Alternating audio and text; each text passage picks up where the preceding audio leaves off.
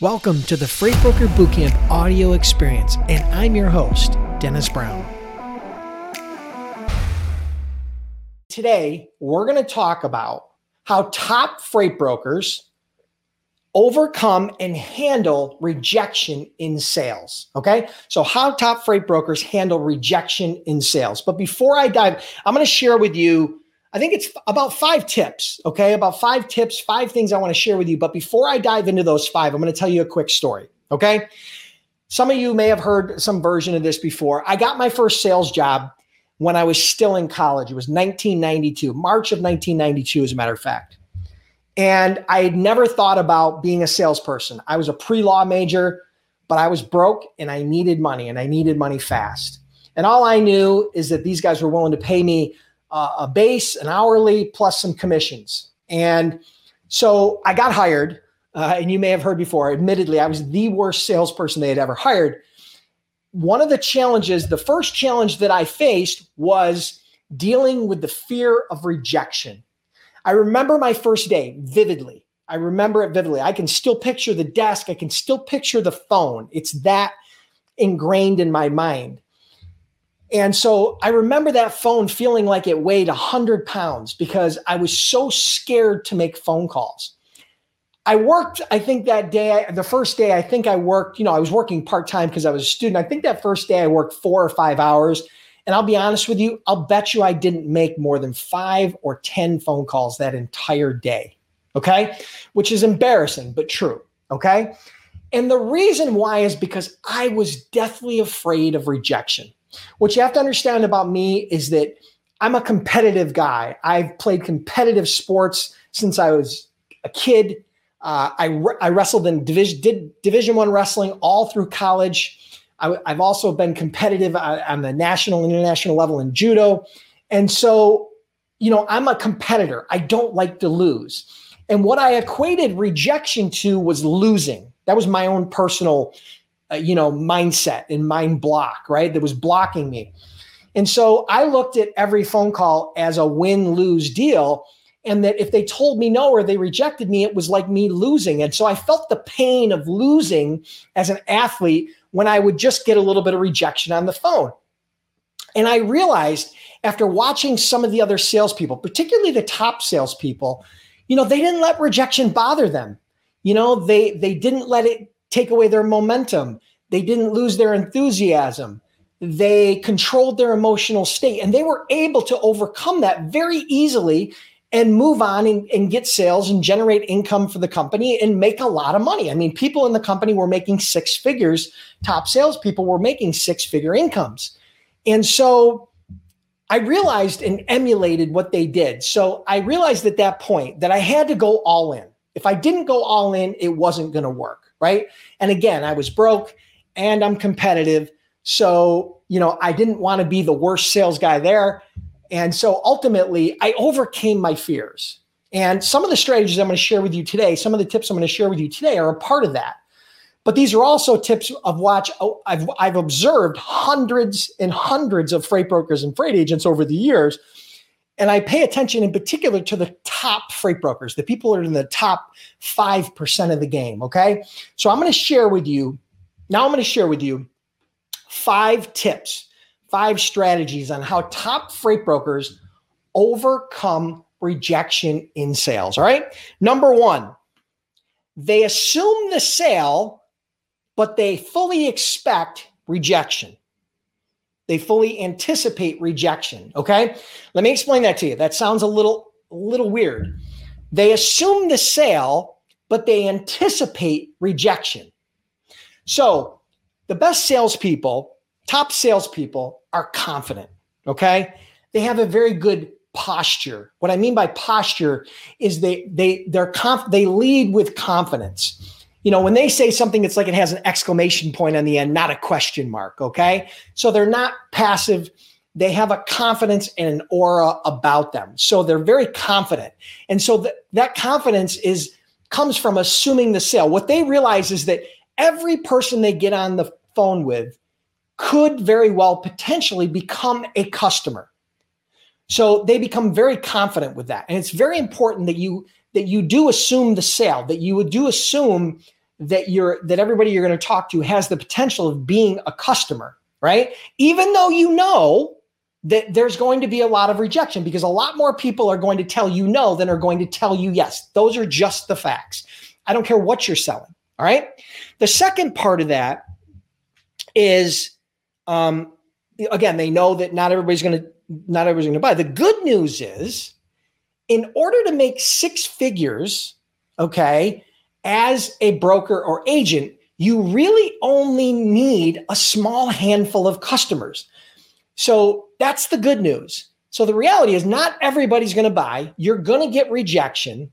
You're better off being confident and assuming the sale, but understand that rejection is a part of the game. Getting no is a part of the game. Okay, so that's number one. They assume the sale, but they understand and anticipate rejection. So it doesn't surprise them. They're never surprised when they hear no. All right, so that's number one. Number two, they don't take rejection personally. They don't take hearing the word no personally. This is not a personal thing. Not very often, if ever, are you going to run into a situation where a prospect is going to tell you no because they don't like you personally. They're going to tell you no for a variety of reasons, right? They're going to tell you no because you took the wrong approach, or it's the wrong timing, or their own mindset. For example, they've got limiting mindset. Maybe it's their circumstances or past experiences. But ultimately, them telling you no is not no to you. It's no to the sale. It's no to the service. It's no to the company. So when you separate those two, it makes it a lot easier. Don't take rejection in sales personally. It's not personal, right? You need to control your emotions. You need to manage your mental state, because if you take everything personally, right? Like I was when I first started, I would take it as a personal loss on myself. Like I lost the battle. I lost the fight. I lost the sale. I took things very personal and I internalized it. What happened is it would burn you out very quickly and you will never survive in sales. So that's number two. They don't take rejection personally. Just like the top salespeople that I emulated when I first started, I realized they didn't take rejection personally. So it's important that you understand and learn how to manage your states when it comes to that. Number three, this is a very important one. So lean in, okay? They are ready and able to handle objections. Here's the thing, guys. What you have to understand is that you are going to get objections. Almost every sale you're ever going to make in your life in any industry is going to have some objections. They're going to put up some sort of resistance. And those objections can come in a variety of different formats. A lot of times as a broker, you hear, send me some information, right? That's an objection in a way, right? They're trying to give you the Heisman. They're trying to push you off.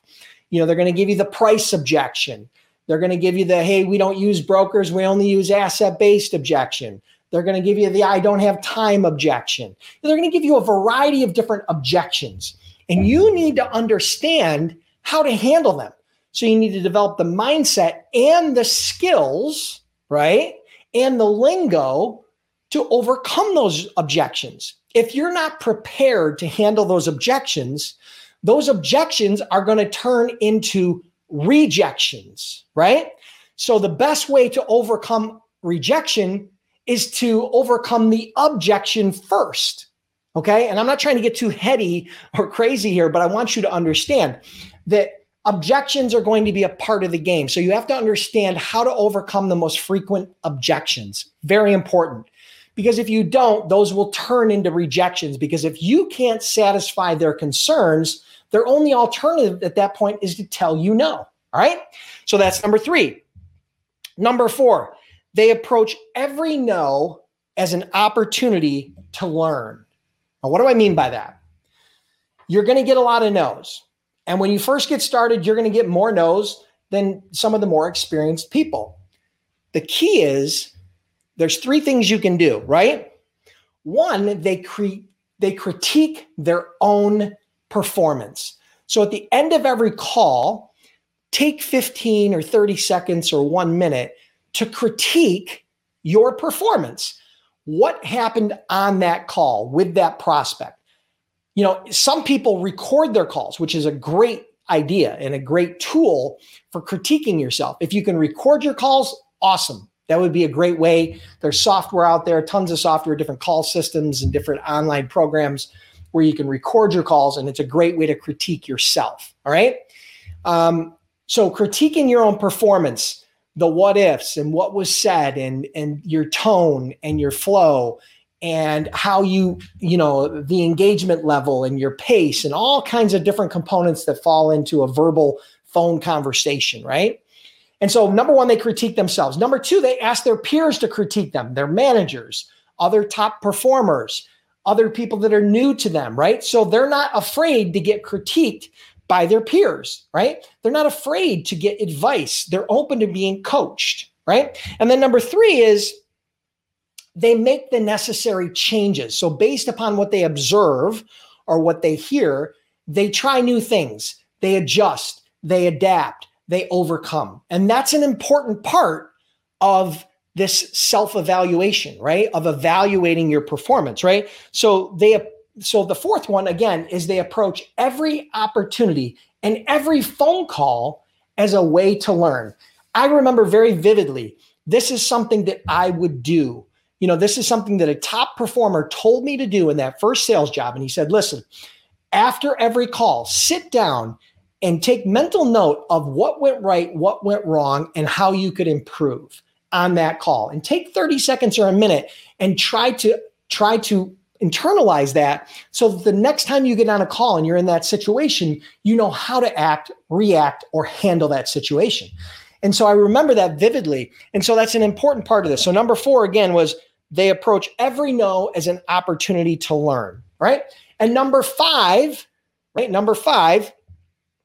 they follow up and they find the opening. Now, you've all heard this before, the fortune's in the follow-up, right? I'm going to read you some stats here. According to HubSpot, right, and a survey that they did, 44% of salespeople give up after one rejected pitch. 44% after one rejected pitch. But most prospects require more than just a simple transaction. In fact, 80% of sales require 5 follow-up interactions, and another 20% will wait 12 months after requesting information about your company before they buy. All right, so the fortune is in the follow-up. They don't take rejection as it's no forever. It's just no for now.